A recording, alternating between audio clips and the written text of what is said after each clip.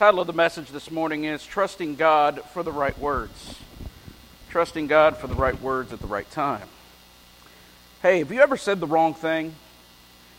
Men, if you're married, you know you've said the wrong thing before, right? And not realized you did it? Yeah. Well, today we're going to be talking about trusting God for the right words at the right time. But our following story is about someone who didn't have the right words at a particular time. This is actually a true story, but the names have been changed to protect the innocent. A woman named Wanda was at Publix, and a cashier was having a hard time trying to open one of the plastic bags, and she made a groan. And Wanda meant to say, yeah, those bags can be very tricky, but all that came out was, this is bag. And the cashier responded, yes, it is a bag. Some of y'all found that funny.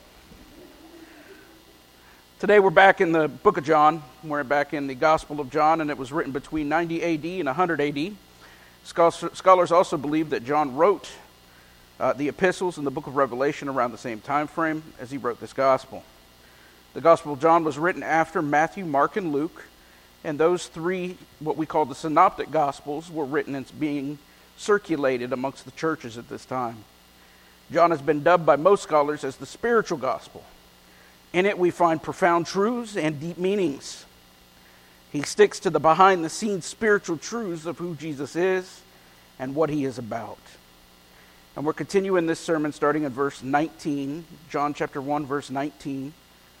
Now, this is the testimony of John when the Jews sent priests and Levites from Jerusalem to ask him, "Who are you?" He confessed and did not deny, but confessed, "I am not the Christ." And they asked him, "What then are you, Elijah?" He said, "I am not." "Are you the prophet?" He answered, "No." Then they said to him, "Who are you, that we may give an answer to those who sent us? What do you say about yourself?" He said, "I am the voice of one crying in the wilderness, 'Make straight the way of the Lord,' as the prophet Isaiah said." Now those who were sent were from the Pharisees. And they asked him, saying, "Why then do you baptize if you are not the Christ, nor Elijah, nor the prophet?" And John answered them, saying, "I baptize with water, but stands among you who you do not know. It is he who coming after me is preferred before me, whose sandal strap I am not worthy to loose." These things were done in Bethabara beyond the Jordan, where John was baptizing. The next day John saw Jesus coming toward him and said, "Behold, the Lamb of God who takes away the sin of the world. This is he of whom I said, after me comes a man who is preferred before me, for he was before me. I did not know him, but that he should be revealed to Israel. Therefore I came baptizing with water." And John bore witness, saying, "I saw the Spirit descending from heaven like a dove, and he remained upon him. I did not know him, but he who sent me to baptize with water said to me, 'Upon whom you see the Spirit descending and remaining on him, this is he who baptizes with the Holy Spirit. And I have seen and testified that this is the Son of God.'" Let's pray this morning. Heavenly Father, as we come before you and as we look around at the seats around us, Lord, where there's an empty spot next to us, we ask that you would fill it. Lord, we know that you are calling forth those that are supposed to be in this building, and we thank you for that. Lord, we know that you are calling forth those that are the workers in the ministry, and we thank you for that, God. And we ask that you would call them forth from the north, the south, the east, and the west, that they would fulfill your calling, that they would fulfill your commission, the Great Commission. Help us, Lord, to share the gospel wherever we go. And help us, Lord, to see salvations, that they may come to you. And we thank you for it in Jesus' mighty name, Lord. We lift up this word, and we ask that you would touch us with it and motivate us. In Jesus' name, amen. All right. Today's life principle. If you know your position in Christ, then you can trust God for the right words at the right time. If you know your position in Christ, then you can trust God for the right words at the right time. Number one, trust God for the right words at the right time. We're going to go back to verse 19, and we'll not belabor this too long. And it reads, I'm reading out of the New Living Translation this time, and it reads, "This was John's testimony when the Jewish leaders sent priests and temple assistants from Jerusalem to ask John, 'Who are you?' And he came right out and said, 'I am not the Messiah.' 'Well, then who are you?' they asked. 'Are you Elijah?' 'No,' he replied. 'Are you the prophet we are expecting?' 'No.' 'Then who are you? We need an answer for those who sent us. What do you have to say about yourself?' And John replied in the words of the prophet Isaiah, 'I am a voice shouting in the wilderness, clear the way for the Lord's coming.' And then the Pharisees who had been sent asked him, 'If you aren't the Messiah or Elijah or the prophet, what right do you have to baptize?' And John told them, 'I baptize with water, but right here in the crowd is someone you do not recognize. Though his ministry follows mine, I'm not even worthy to be his slave and untie the straps of his sandal.' And this encounter took place in Bethany, an area east of the Jordan River where John was baptizing." Now, we talked a little bit about John the Baptist last week, but we're going to pick it up again here since this is what the focus is. And here we find that John the Baptizer has become such a big deal in Israel that they finally sent out leaders of the Pharisees and helpers with them. And the Pharisees were a large religious sect who believed in the resurrection of the dead. Now, they're different than the Sadducees, and there were fewer Sadducees, and they were sad, you see, because they didn't believe in the resurrection of the dead. That's what marks them. Thank you for that laughter. I appreciate that. They were sad, you see. Anyway, they'd sent a number of people to ask him some pointed questions, and we saw these pointed questions. There'd been plenty of people in the past who claimed to be the Messiah, believe it or not. They'd come forward and said, "I'm the Messiah," and they would draw away followers, and they would always declare themselves the Savior of Israel, even though they weren't. But John, knowing this trend, he doesn't do this. He comes right out and says to them, "I am not the Messiah." Well, that's not what they were expecting. So they probe him a little further. And they asked if he was Elijah, because there was a teaching at the time that before the Savior comes, Elijah must come back first. But John tells them no. And I believe the Pharisees had mixed up their prophecies. You see, we know today that in the end times there will be two witnesses, two prophets, who will proclaim God's kingdom during the tribulation period. And they'll be able to call down fire upon the unrighteous. And one of those prophets, it says, will be Elijah. Not only because of the prophecies in the Old Testament, but because he was one of the two people in the Old Testament that didn't die. You see, the Scripture says it's appointed unto man once to die and then the judgment. And the only people who get out of that are those that are here for the rapture. But you see, Elijah was taken up in a chariot of fire, and he didn't die. And then they ask if he is the prophet. Well, what is the prophet? Well, this refers to a prophecy that was given by Moses that a prophet would rise among the people of Israel. And that's found in Deuteronomy 18:15, which reads, Moses continued, "The Lord your God will raise up for you a prophet like me from among your fellow Israelites. You must listen to him, for this is what you yourselves requested of the Lord your God when you were assembled at Mount Sinai. You said, 'Don't let us hear the voice of the Lord our God anymore, or see this blazing fire, for we will die.' And then the Lord said to me, 'What they have said is right. I will raise up a prophet like you from among their fellow Israelites. I will put my words in his mouth, and he will tell the people everything I command him.'" But John's answer is again that he is not this prophet. Now at this, they're probably breathing a sigh of relief, thinking that John's not as big of a problem as they thought that he might be. So they ask him pointedly. They say, "Well, who are you?" And so he responds by quoting the Scripture. Isn't that smart? He quotes the Scripture. Isaiah 40 verse 3, he says, "The voice of one crying in the wilderness, prepare the way of the Lord, make straight in the desert a highway for our God." Malachi 3:1 says, "Look, I am sending my messenger, and he will prepare the way before me. Then the Lord you are seeking will suddenly come to his temple, and the messenger of the covenant whom you look for so eagerly is surely coming, says the Lord of heaven's armies." Now they get a bit indignant with him. And they ask, "Well, then by what authority do you baptize?" Interesting, isn't it? First they come to him and they ask him, "Are you one of these people?" And then he says no, which they probably felt a sigh of relief. And then they go, "Well, then why are you baptizing?" Wow, he can't win for losing with these people. So instead of answering like any one of us would answer, he kind of answers like King Solomon would answer, with wisdom and power. He said, "You see, John baptized with water as a sign pointing forward to whose ministry was to come. It pointed toward the Messiah, toward the Christ, toward the Savior who is Jesus." What the crowd and the Pharisees didn't know was that Jesus was already in the crowd. He was already looking at them. And John tells them there's another in the crowd, that he isn't even worthy to untie his sandal straps. Now in that time, that's pretty unworthy. You see, they wore sandals in the dirt, the desert, the muck, the mire. And so people's feet, you would know, got pretty dirty, wouldn't they? And when one would come into your home, you would offer to take their sandals off and wash their feet as a sign of respect.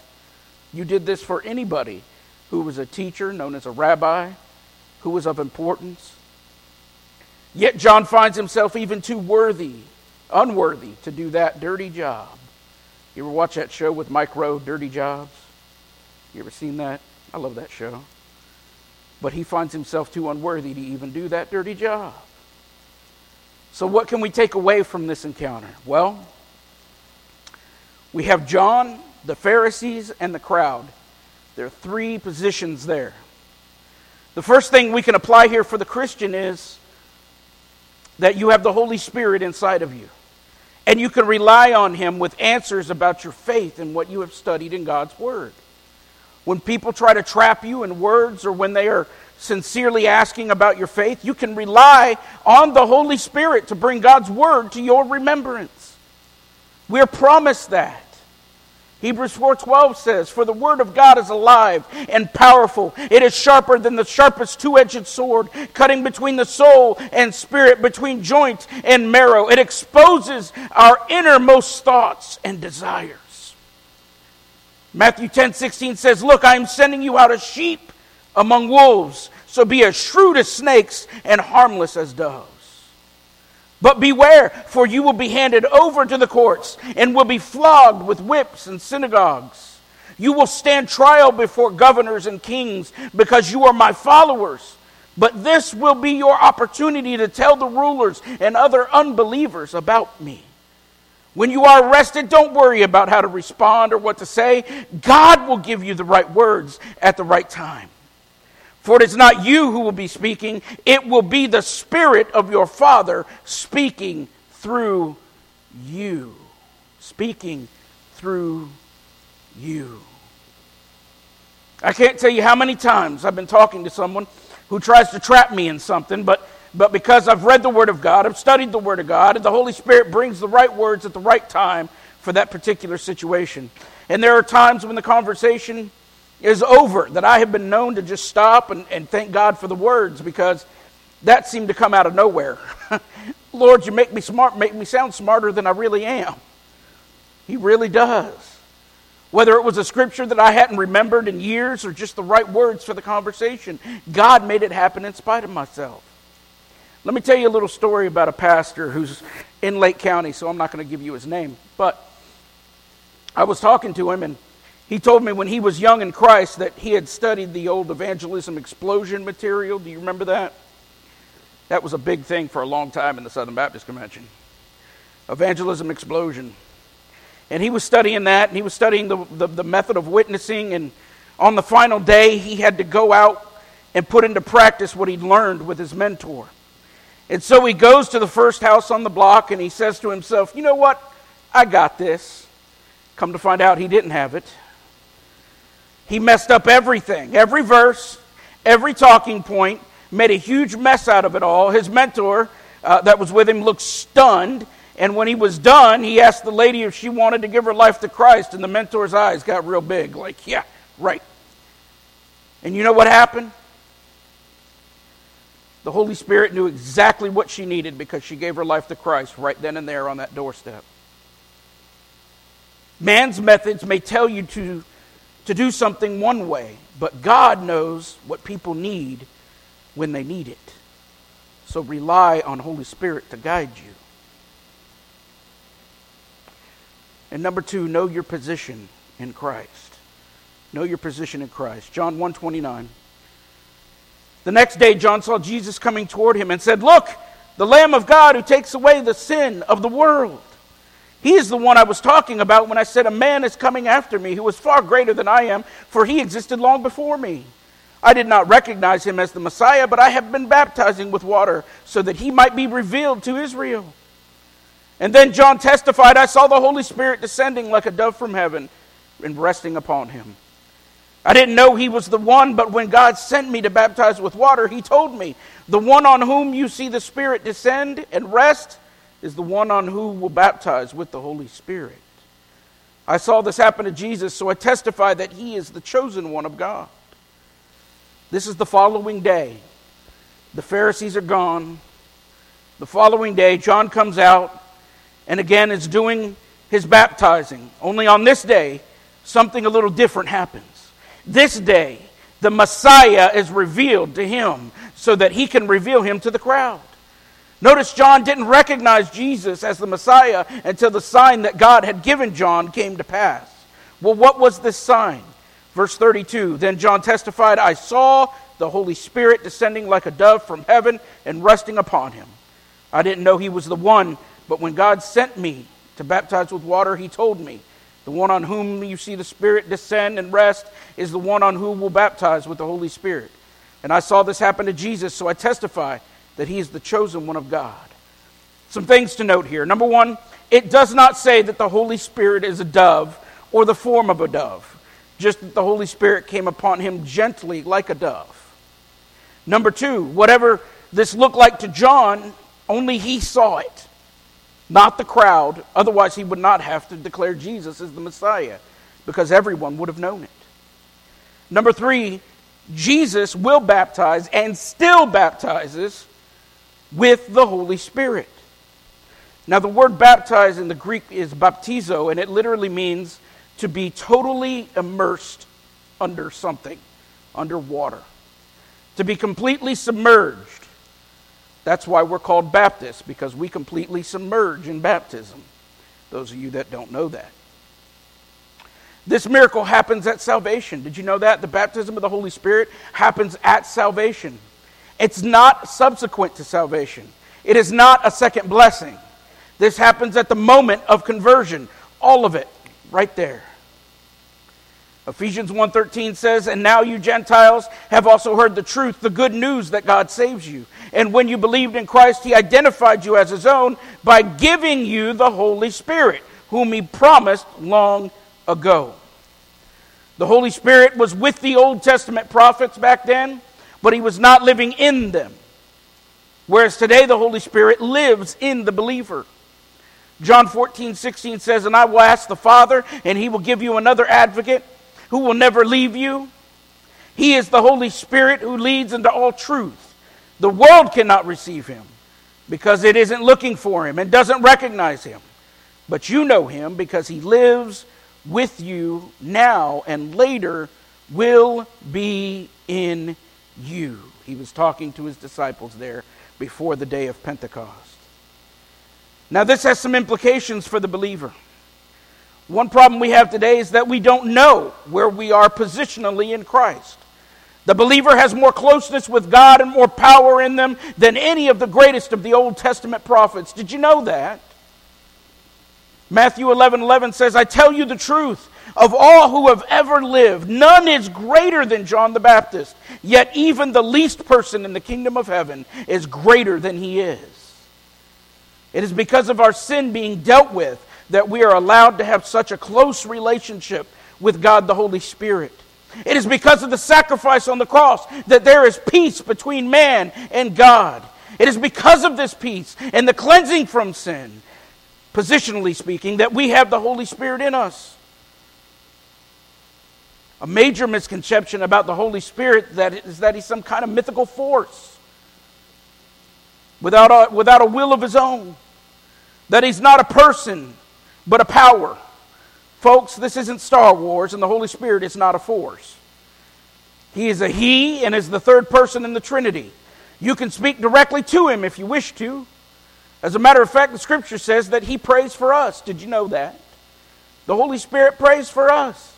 Romans 8:26, and the Holy Spirit helps us in our weakness. For example, we don't know what God wants us to pray for, but the Holy Spirit prays for us with groanings that cannot be expressed in words. And the Father, who knows all hearts, knows that the Spirit is saying, for the Spirit pleads for us believers in harmony with God's own will. Speaking of prayer, have you ever been led by the Holy Spirit in prayer? Have you ever thought about it? You start out praying one way, and then all of a sudden, you're praying for something or someone you weren't even thinking about. It just happens.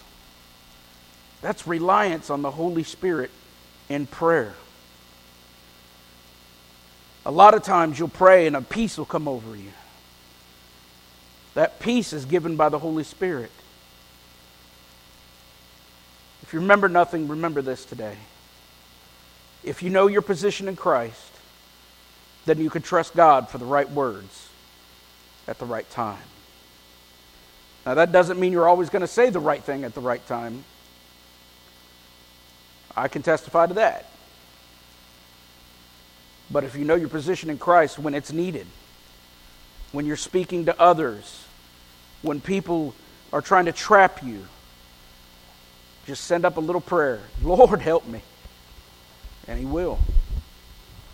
You can trust Him for the right words at the right time. And John the Baptist had the right words at the right time. How about you today? A lot of people who are unsaved have no idea what I'm talking about. As the ladies come. A lot of people have no idea what I'm talking about when I talk about having the right words at the right time. Mostly because they're not Jesus's. Are you sure that you're sure? That if you were to die right now, and it can happen, that you would wake up in heaven? Because one way or another, you're going to spend eternity somewhere. Either heaven or hell. That choice is yours. Where are you going to spend it? You see, we're already, when we're born, on our way to hell because we're born in sin. But Jesus, you see, He died on a cross. He lived a perfect life. When He was 30 years old, He declared Himself God the Son. Made Himself equal with God. And He did signs and wonders and miracles to prove it as such. And on the third day after He was crucified, He rose again from the grave, declaring victory over death, hell, and that grave. And that's what baptism is, by the way. It's a sign of death, burial, and resurrection to new life.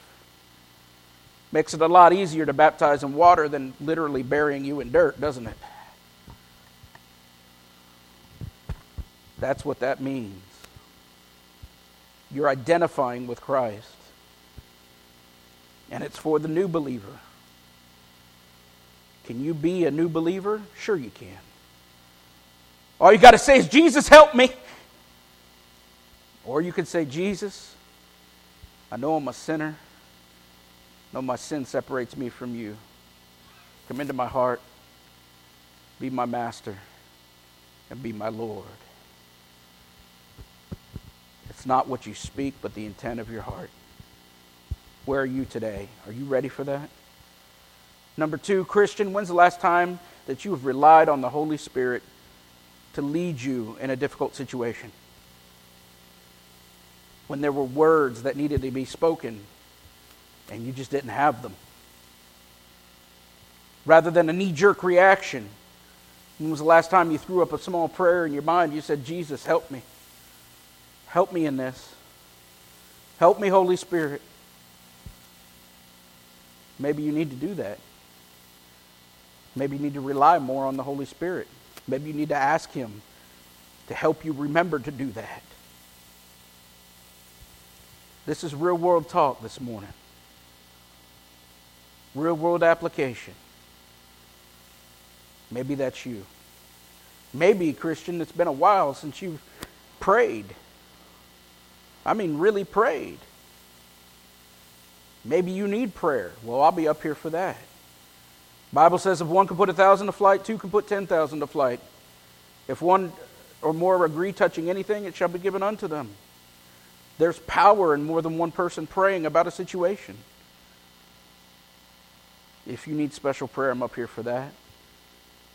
If you want to come to know Jesus, well, I'm up here for that. I can introduce you to Him. I can't save you, but I can introduce you to Him. If you want to join this church by letter, statement, or baptism, we can do that too. Come up during this time. Miss Joe.